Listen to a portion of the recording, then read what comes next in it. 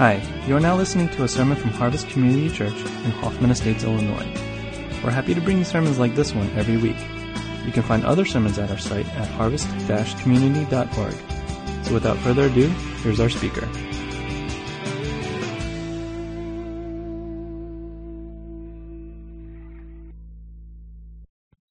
I want to invite David Paul to come up, and he's going to be the one who brings the Word of God for us this morning. David, before you get up to speak, I want to just introduce you a little bit. I first met David, about 5 years ago. I went to his church in Indonesia. It's a church pastored by a good friend of mine, an old friend, a guy I actually babysat when he was younger. And he invited me to speak, and I first met David and his wife B there. And then I found out a year later that your daughter Sarah was coming to study at Wheaton. Mm-hmm. So she visited our church for a little while, and I got to meet you when you came to visit her, and you visited our church. Most recently, Ed and I got a chance to go this past February to Jakarta to visit you and your wife and get to know you a little better, and to tour the work that you've done there. And we came home blown away. And I think what really moved us the most was, had you been a full-time missionary, we would still have been impressed. But what you need to know about David is he works full-time, like everyone else in this room, in a career path professional job. He works for an Italian company called Turboden, which is, I hope I pronounced it right, which is owned by Mitsubishi. And David is an electrical engineer by training. He now oversees sales and business development in all of Southeast Asia for this company in the area of renewable energy. Have I got that right? Correct. He and his wife, B, met at Northern Illinois University in DeKalb. Do we have any Huskies in the room? Yeah, that's right. We used to run a campus ministry there for like 7 years, and a number of you guys who are here, we met at that campus ministry. Well, David and B met as students in DeKalb, and they got married in 1990.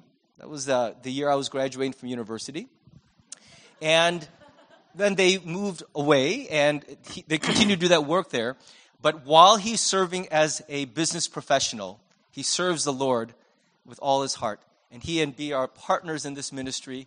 And I'm so grateful you're here today and that you're willing to take the pulpit and also to share your work with us as we explore a possible partnership with you. So as he takes the stage, let's give him a hand.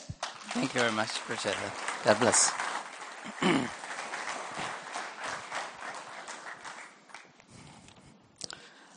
Thank you, Pastor Dave. I really appreciate that warm welcome. Yes, it is true that I'm an engineer by profession, and when I say that I'm an electrical engineer, it does create a spark most of the time. Yeah, it does charge up the place a bit as well, but people do get shocked, totally shocked, when I tell them that I actually specialized in high voltage engineering. I know, it's not a current joke. And probably I do sense some resistance from this section. However, I do thank Pastor Dave for giving me an outlet for these electrical puns. Anyway, Ed, it's so good to see you again, my friend. It was a pleasure to have you there with us and host you for a little bit. And Ed did confirm this morning to me what I had suspected for many, many years. That is his favorite hymn, and the favorite hymn of most dentists is "Crown Him with Many Crowns." So good to see you. Well, anyway, I am going to be talking today from the book of Luke, on chapter 10. Okay, but before I begin, start my message, I want to read something about Pastor Dave. Pastor Dave is one of the most charismatic, godly, handsome.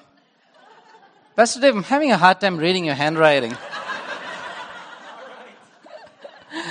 Well, anyway, when Pastor Dave asked me to talk here about a month ago, I said okay quite fast after discussing with my wife. But at that night, when I woke up in the middle of the night, I was actually almost went into a panic at the thought of standing in front of all of you.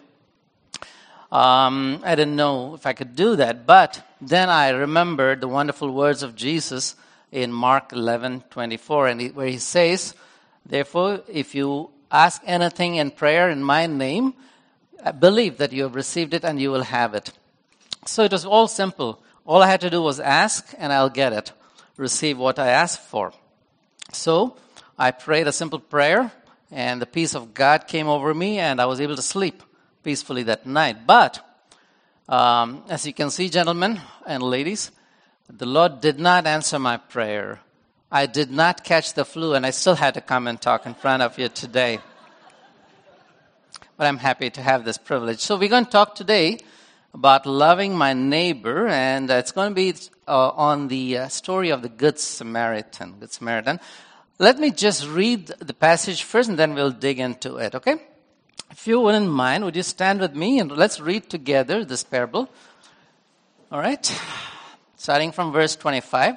Just read with me. On one occasion, an expert in the law stood up to test Jesus. Teacher, he asked, what must I do to inherit eternal life?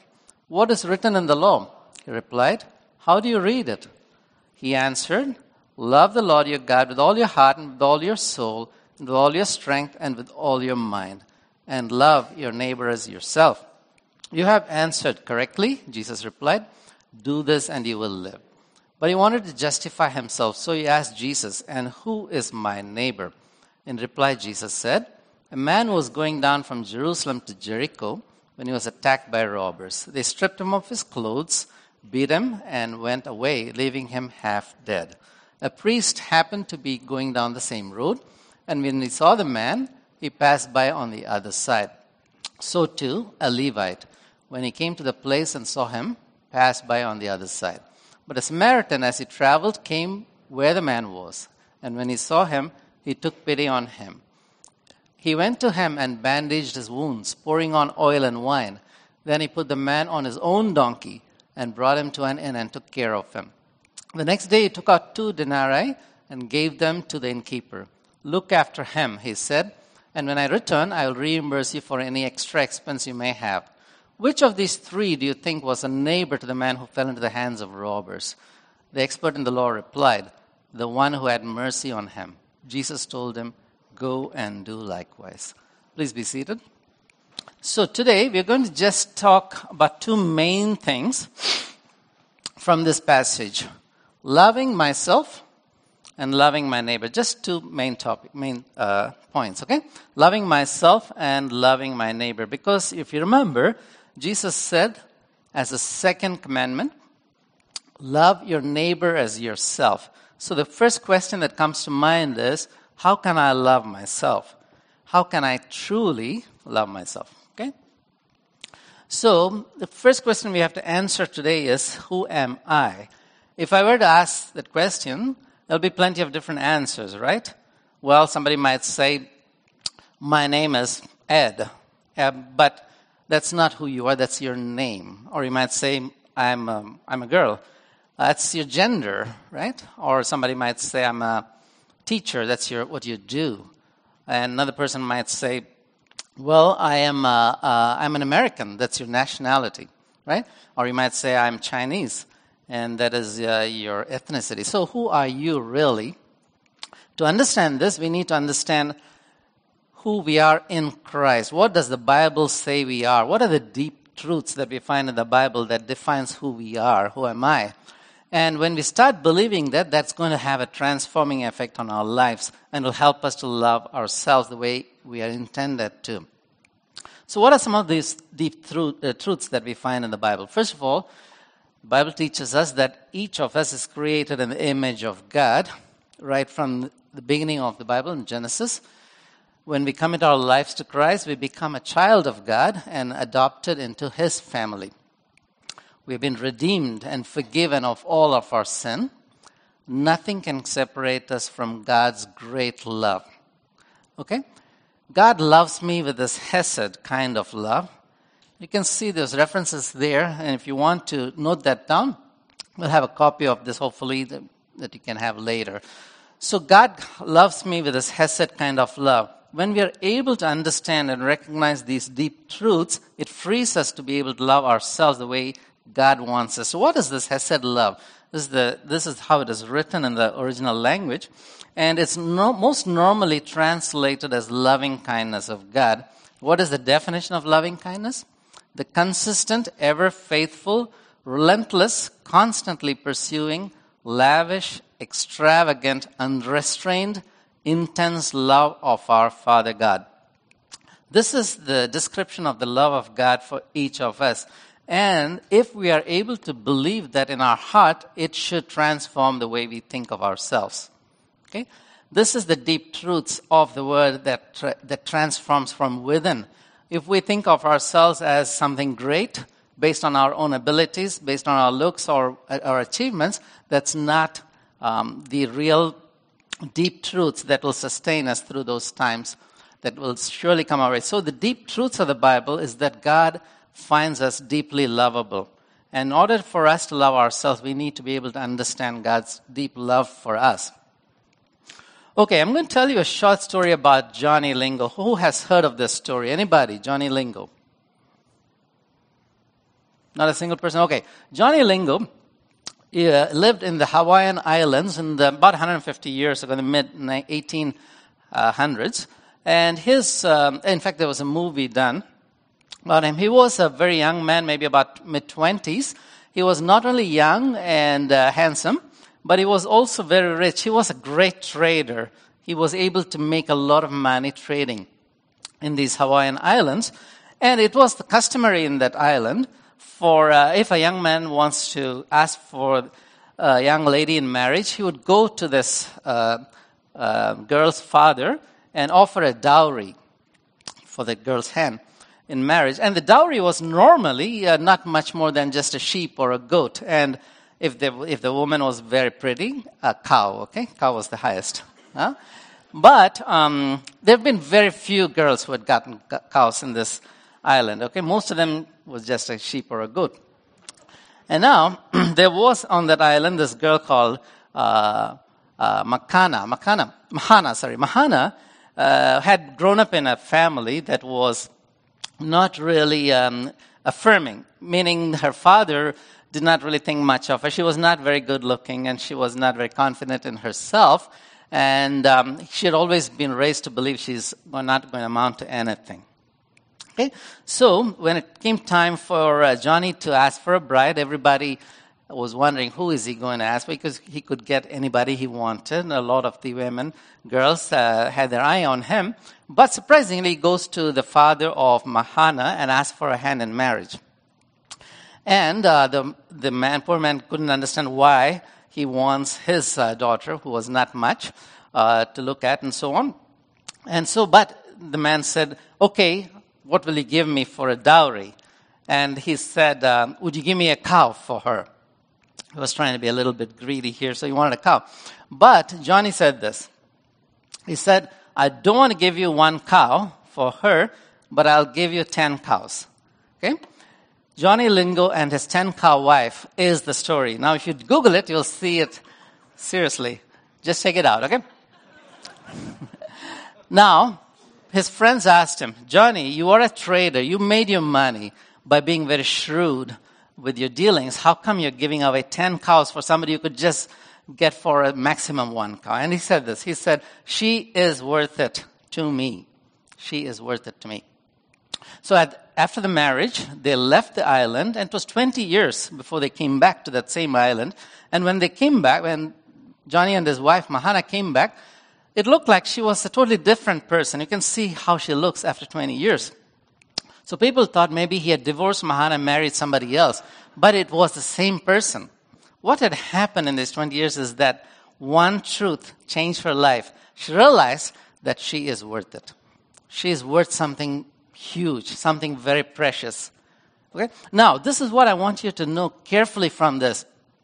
The slide is that you and I are worth the price that God has paid for us. If we can grasp the depth of that truth, it will absolutely transform our lives. Okay? It is the fact that Jesus Christ, the maker of this universe, found you and I precious enough to come and die for us, should transform what we believe about ourselves. And why we can love ourselves. It's not because of inherently there's something good. It's because somebody who made the universe thought you were, precious enough to die for you. You understand? This truth will help you to start loving yourself the way that you are meant to love yourself. So, first point here, I have to personally know and experience this deep truth to be able to fully love myself. Okay? So, each of us is born at a certain time. And then, we hear the news of the gospel. And somewhere down the line, we say, yes, I believe that Jesus died for me. I believe that he wants me to have a relationship with him. And we commit our lives to him. We say, yes, Lord, I want to follow you. Somewhere down the line, physically, we will die. Right? But in between the time we are committing our life to Christ and the time we die, the Lord has a plan for us to grow into Christ-likeness. You remember that verse in Romans 8:29? It says that God's purpose is for us to be conformed to the image of his Son. That is, to become more like Christ. And during this phase, slowly the power of sin is being broken in our lives. And we become more and more like Christ. During this phase of our life, as we learn to understand the depth of Christ's love for us, not only do we learn to love ourselves first, but we also experiencing his love frees us to love others the way we should. So how do you first love your neighbor? You, first of all, understand the depths of God's love for yourself that frees you to love yourself. And then secondly, it frees you to love your neighbor. Now, what we call here, the first part is being in Christ. And that leads to doing, loving others. So being and doing are two parts of the same coin, so to say, but being is important. The first step to starting to do, to love others. Which is more important, being or doing? Anybody? Being? Well, this debate goes on for long. In fact, it started around 400 BC. Socrates said this. Doing is more important than being. Okay? But about 50 years later, his own student, Aristotle, came by and said, Socrates was wrong. Being is more important than doing. And this debate has gone on for a long, long time, but almost 2,000 years, more than 2,000 years, until it was settled around 1970, actually, by our famous American philosopher, Frank Sinatra. He said this. He said, doobie, doobie, doo. I don't know. Do you know this song? Anybody? What is it called? Mike? Strangers in the Night. Yeah. So he settled that. He said doing and being are both important. Okay, both important equally. But primarily, doing has to be built on being. So, being in Christ, experiencing his love, frees us to do the act of loving others. Okay? So let me briefly mention the good news of the gospel. I think most of us who come to church take this gospel for granted, but let me just briefly run through this in a single verse from Romans 6:20. For the wages of sin is death, but the gift of God is eternal life. Christ Jesus our Lord. The wages of sin is death, but the gift of God is eternal life. Our sin separates us from enjoying the gift that God has for us, but God does not leave us separated from him, as you know. There's a big but, actually, here. All right, but the gift of God. Everybody is on one side of this equation. The wages of sin condemns each of us to death. So all humans are on the left side of this equation, but God has made a provision for us through Christ Jesus our Lord to take that step of faith when we say we believe in him and in his death and resurrection for our sin. He transfers us from the left to the right. We are able to experience the love of Christ in a personal way. And now I think most of you have heard this story many times, but if you have not yet committed this committed yourself personally to following Christ, please do talk to one of your pastors or your elders and express the need to follow Christ, because this is the foundation on which is built the rest of being able to follow him, being able to love others, being able to love yourself. It's all built, predicated on knowing who you are as somebody that Christ died for. Okay, now I'm going to the rest of the parable, the story that we just read. So first we saw the need to love myself properly is based on an understanding of the fact that God loves me. So he's told the story of a person going from where? Jerusalem to Jericho. How far was the distance? Does anybody know? Just make a guess. Nobody wants to make a guess? You're 50 miles? 15 miles. That's not far, actually. I mean, that's close. Somebody said 600 miles? My goodness. All right. There is Jerusalem to Jericho. Fairly close, actually. And it's 23 miles. Okay, that's not far from what you said. So 23 miles. And it says he was going down from Jerusalem to Jericho. And that's true because it actually goes down from 2,100 feet down to about minus 800 feet. So about 3,000 feet descending into this. And this is a very rugged place. I think some of you might have traveled this road. My wife and I had a chance to do that some time ago. It was very rugged. It's mountainous and, a lot of caves and things like that. So Jesus, when he was telling that person went from Jerusalem, Jericho, people would know what kind of a road that he had to travel on. Very dangerous road, very desolate, full of twists and turns and so on. Lots of caves where robbers could hide. In fact, this the road was called the Bloody Pass, or the Way of Blood, because so many people had been killed on this road. So this person that is traveling from Jerusalem to Jericho gets beaten up on the way. And what we see in this are three kinds of people. Okay, who are the three kinds of people? First one is the robbers. Okay? And their philosophy is very simply this. What's yours is mine and I will take it. Okay? And then we see two people, the priest and the Levite, both religious people. That's the second kind of person. And their philosophy is, what's mine is mine and I will keep it. Right? They don't want to share. Then comes the Good Samaritan. His philosophy is, what's mine is yours and I will share it. Okay? Who do we resemble the most? In each situation, sometimes it's easy for us to say, hey, this is mine, I don't want to share it, I have my time, I have my agenda, I don't want to give it away to somebody else. Now, why, you might wonder, is there a monkey on this page, right? There's no monkey business going on, don't worry. It's actually because it illustrates a very good principle. In the past, when the jungle people wanted to catch the monkey, which is very elusive, you cannot run after it, runs fast, and so on. So they just take a coconut and take out a small piece of it, it's a small hole, and they put something shiny in it. Right? Shiny, worthless, but shiny. This monkey is always attracted to the shiny part, so it sees the shiny part, so it wants to take the shiny thing out of the coconut. But when the monkey puts the hand in there, grabs the shiny thing, it's hard to take it out because the hole is not big enough to close the fist and take it out. But the monkey is very attracted to this, to this trinket. So when people come to catch the monkey doesn't release this. It holds on to what it has. But then it loses its life in the process because it wants to hold on to something worthless. Right? Oftentimes, I believe the priest and the Levite represents this kind of approach to life. We have these trinkets that we think are important. We hold on to it, and we think that brings us joy, and so on and so forth. And God is offering something better, but we have a hard time just releasing it. Yeah. So this is something that you can ask yourself: which kind of person do you represent in most situations?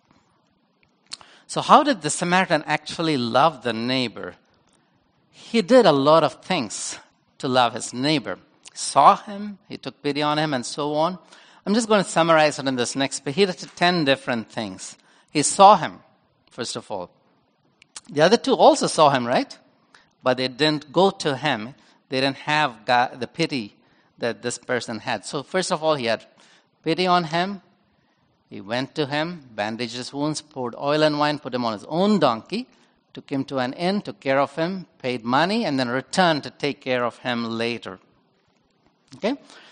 So he did a lot of things. So love, in effect, is an action word. As you can see, he did things that showed his love, showed his care for his neighbor. So how can I love my neighbor? And I'm going to basically give you some points to think about from this story. So first of all, the key thing is, do you have the heart? If you have the heart, then everything else becomes easy. The first thing that you need to ask, that we need to ask, please give me the heart for other people. Help me to develop that kind of care and love that God himself has for the people around us. As you walk along your own Samaritan road, what are the needs and opportunities for ministry that God has placed in your path? You'll find that if we are not so much into ourselves, we'll see that there's a lot of opportunities all around us all the time. Do we see people through God's eyes? You know, the Samaritan, he was walking along, he not only saw just a person, or maybe he was a Jewish person. He could have seen him as an enemy of the Samaritans, but he didn't see that. He saw a person made in God's image that needed his help. And he didn't just wait for the person to say, can you help me? He went to him, he took the initiative to go to help that person. And then he saw the interruptions on his own schedule as an opportunity for ministry. Oftentimes we don't see that, right? We think that, I do have to get here or there. I don't have that much money. I don't have this or that to be able to see these see these interruptions as God's appointments for ministry. Will we take the risks and make the sacrifices that are always inevitable in ministry?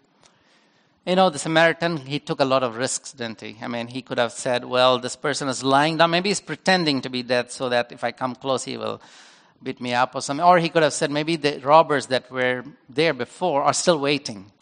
Maybe it's a risky thing to stop and try to help, right? So, but this is the question for us.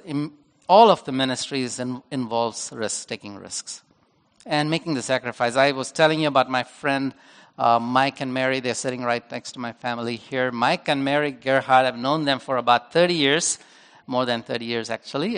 Used to live in DeKalb, Northern Illinois. And Mike and Mary were instrumental in me marrying my wife. Actually, they were seriously my romantic advisors in those days, yeah.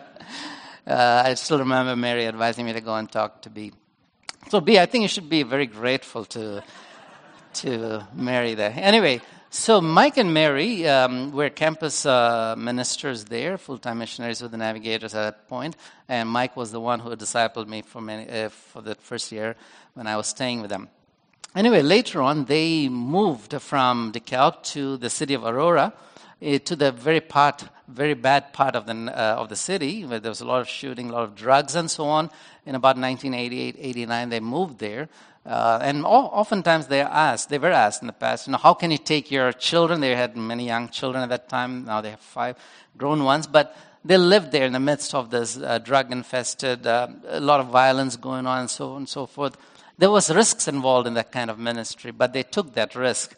And by the grace of God, that whole neighborhood is transformed now. They're not just them, a few other people also joined to try to reach that city for Christ. And so a lot of good things have happened, and the whole neighborhood is completely safe now and transformed, and so on and so forth. So it's because being able to see that God is oftentimes calling us to take those risks and to be able to see those opportunities as opportunities for ministry and to make those sacrifices.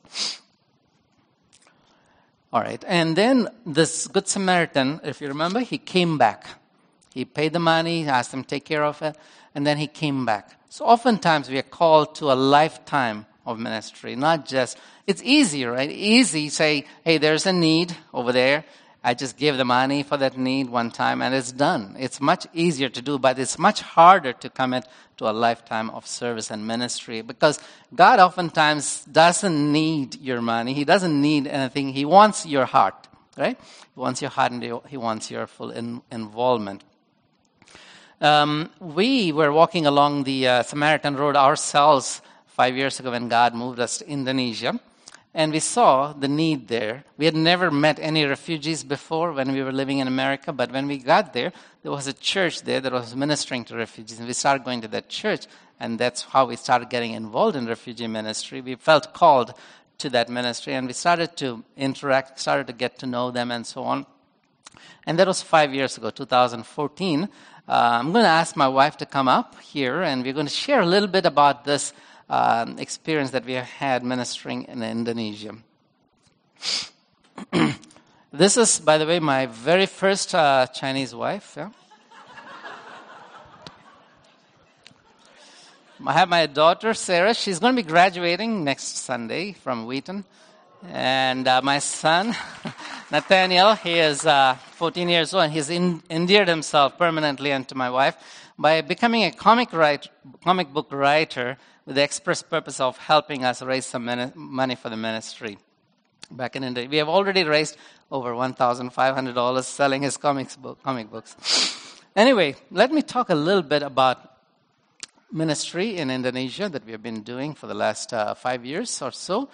A refugee is somebody that has fled his country in order to escape war, persecution, or natural disaster. There's actually 22 million refugees around the world, roughly.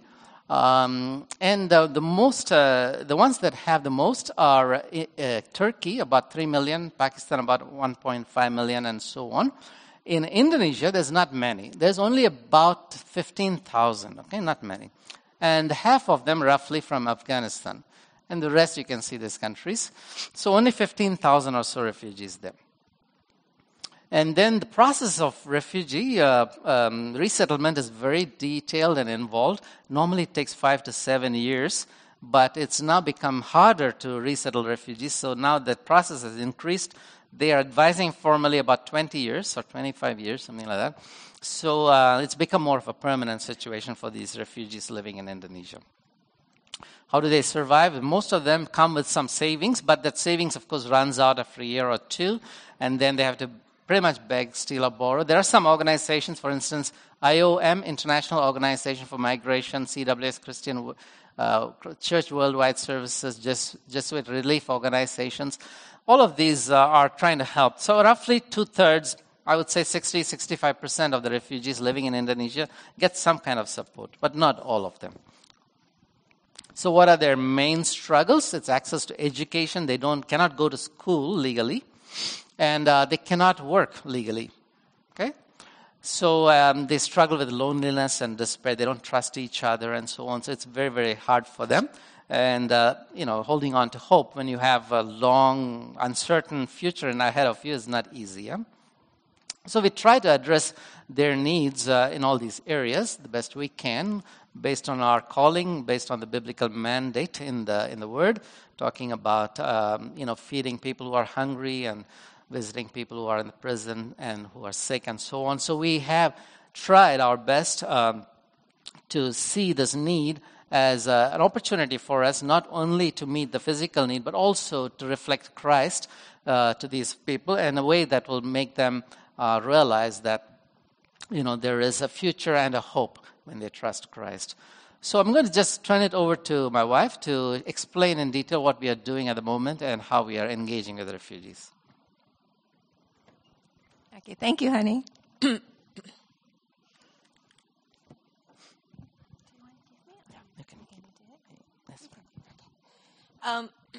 Well, it's good to be here. We spent a lot of time here, and I live in this area for about 7 years. So this is like home to me. Okay, there are many aspects of the refugee ministry, and in this presentation, I would like to touch and give you a flavor of what is going on in our part of the world where we are involved in this ministry. First one is regarding kids ministry. We started this program about September last year when we found out that IOM stopped having any kind of education program because of budget restriction. So at that time, we used our church's 3 small rooms, and we brought about 50 kids each Saturday for 2 hours and taught them English. This past January, God has blessed us with a place, what we call the Ruko. And Ruko is a double house and a store. So through an Indonesian ministry partner, we have been blessed with this Ruko. And this is where every Saturday, from 2:30 till 4:30, the kids will walk over to the place for their lessons, because the Ruko is situated pretty much right next to the places where place where the kids are being housed.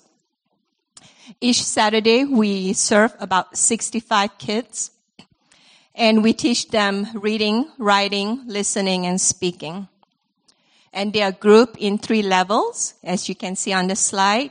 And they are grouped according to their ages and abilities. So level 1 is for the 5 and 7 years old. And level 2 consists of children from ages 8 to 11. Level 3, we have the teenagers, ages 12 to 18.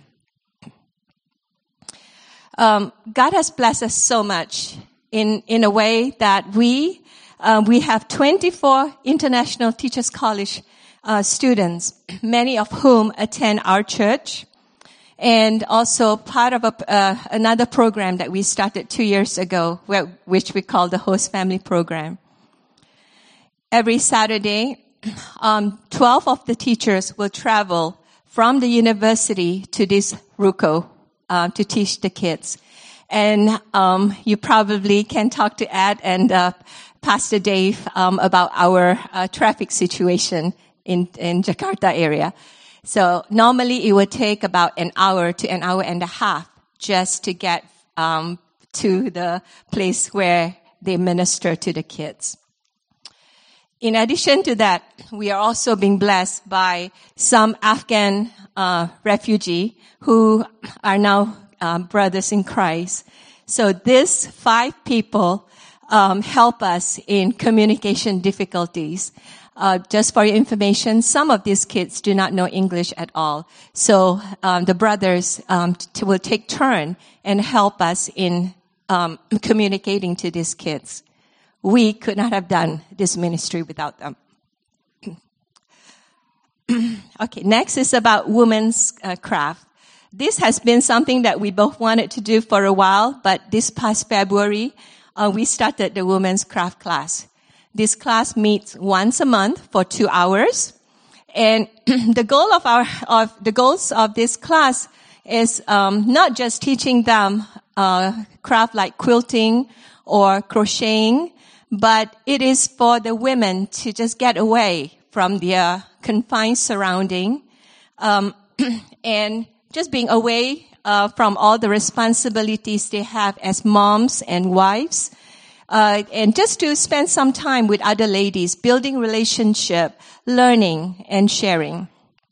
We have ladies from Afghanistan, Sudan, Sri Lanka, Vietnam, Ethiopia, Somali, and Iraq that attend this class.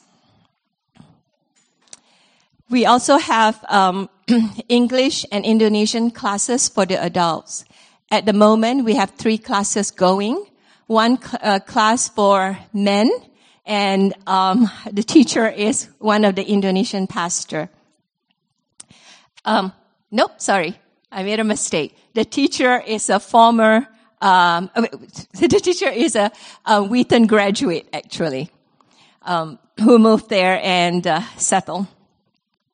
For the women, we have a class going, and that is taught by an international school teacher, again from America, and has the heart to minister to these women. We also have an Indonesian pastor that teach a class at the moment, and he teaches English and Indonesian language. I believe end of this month we will be adding another class, advanced English class for the women, and a sister from another church felt led to to do this class, and she is an Indonesian English teacher.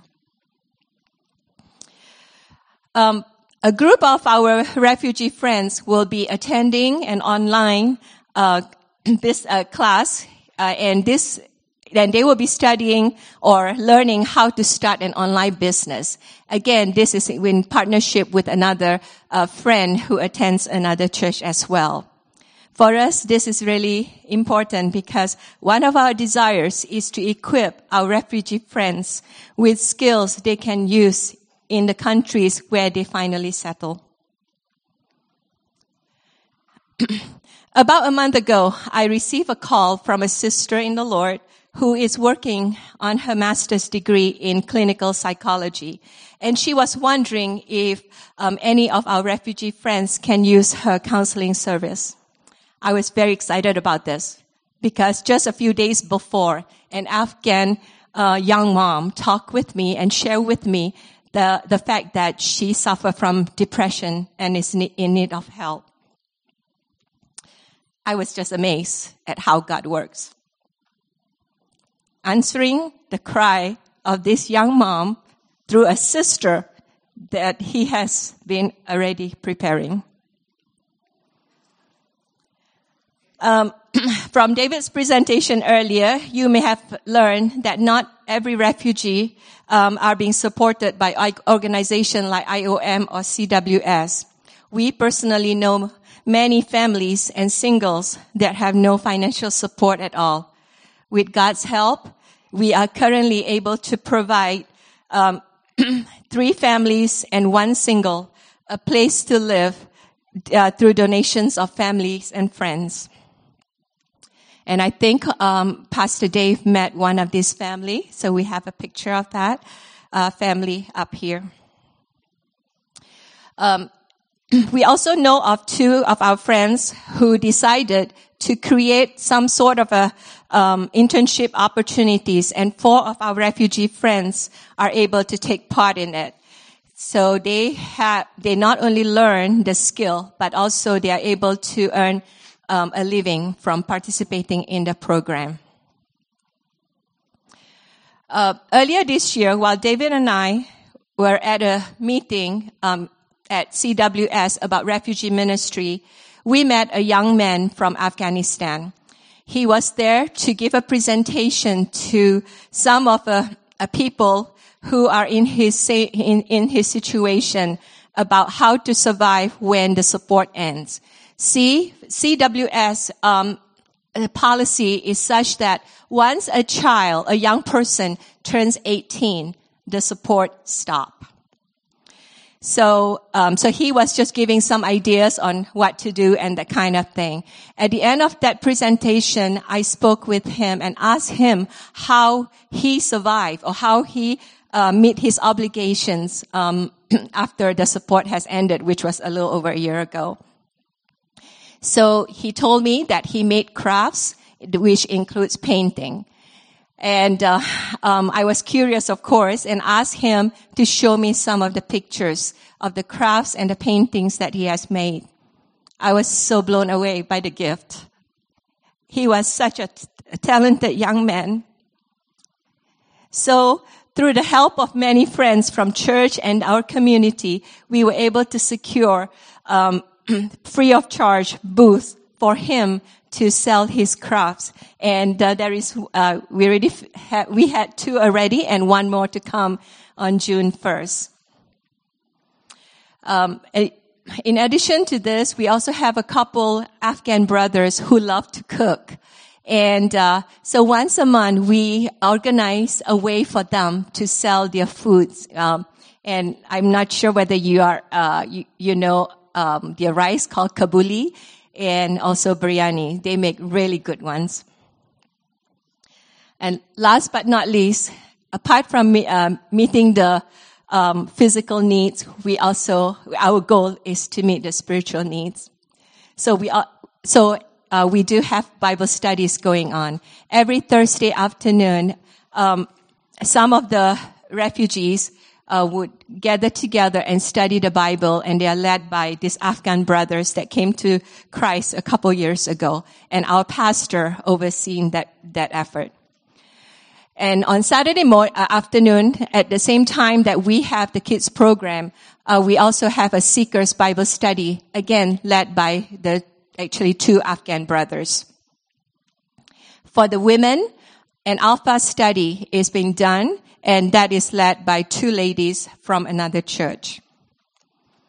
As you listen to this, you may be wondering how you could be of help or of support to us. First, I would like to ask you, more than anything, is to pray for us as we serve these refugee friends. We need wisdom and protection as we serve and interact with them. 2, pray for the kids' education. Pray for the kids that come to our program. Pray that they see Jesus as we teach them. Also for our lovely teachers who get together to develop lesson plans each week and serve tirelessly. Pray that God will use them to reach these children one lesson at a time, and that they gain valuable experiences as they themselves are being equipped at the university. And one of our desire is to start a school, fully staffed by refugee teachers and refugee administrators in the near future. And right before we left to come here last week, we were an international school in close to our home donated a bunch of books, mainly mathematics. And I guess I didn't share my background, but I am an educator and a homeschool mom for 21 years. So I cannot wait to see this book being used to educate these precious children. For our craft class, please pray for relationships to be built. Most of these ladies come from a background that they don't trust each other. And also for us to minister, as we minister to them, pray for us that we can show genuine love and acceptance that comes only from Jesus. We also need more teachers for our English and Indonesian classes for the adults. And pray for more internship opportunities for our friends. So again, they can learn and gain valuable experiences while waiting for a country to settle. Pray for more ways to sell the crafts that our friends make. Pray for the seekers to find Jesus as they come and study His Word, and for the believers to grow deeper in their walk with Jesus as they study and lead. Pray for us as we work with different churches. In about a month, a group of friends from an Anglican church in New York will be sending a team to do some sort of a VBS kind of program. Pray for wisdom also for us as we work through doctrinal issues that crop up recently. And pray for the 2 interns who are coming from the U.S. One is a Wheaton graduate, and the other one is very special to us because it's our other daughter, who is finishing her 2nd year at Taylor University. She will be working with us to help us out for the summer. Pray for our librarian friend who is putting together a library for the children. We hope to be able to have like a library hour so that the kids could come to read and to be read to. And this is another way of us interacting with them and sharing the love of Christ. I want to end this presentation with the 2 verses in Matthew 9:37 and 38. Then he said to his disciple, "The harvest is plentiful, but the workers are few.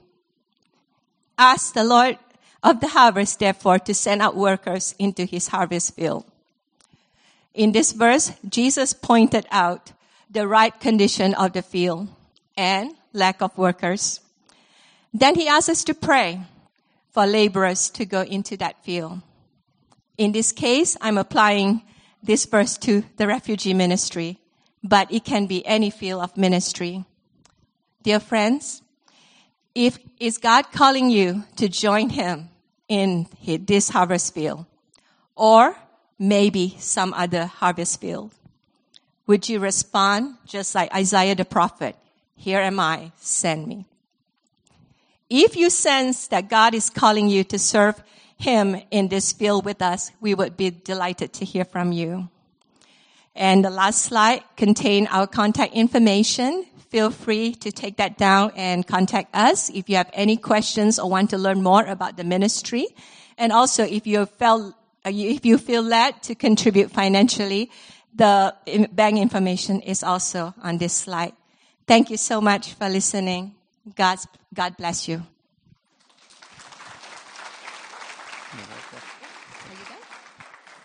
Looks like I still have 11 seconds, yeah? Thank you.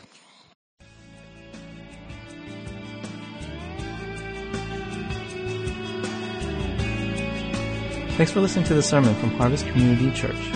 If you would like more information or have any questions or comments, check out our website at harvest-community.org. Thanks for listening.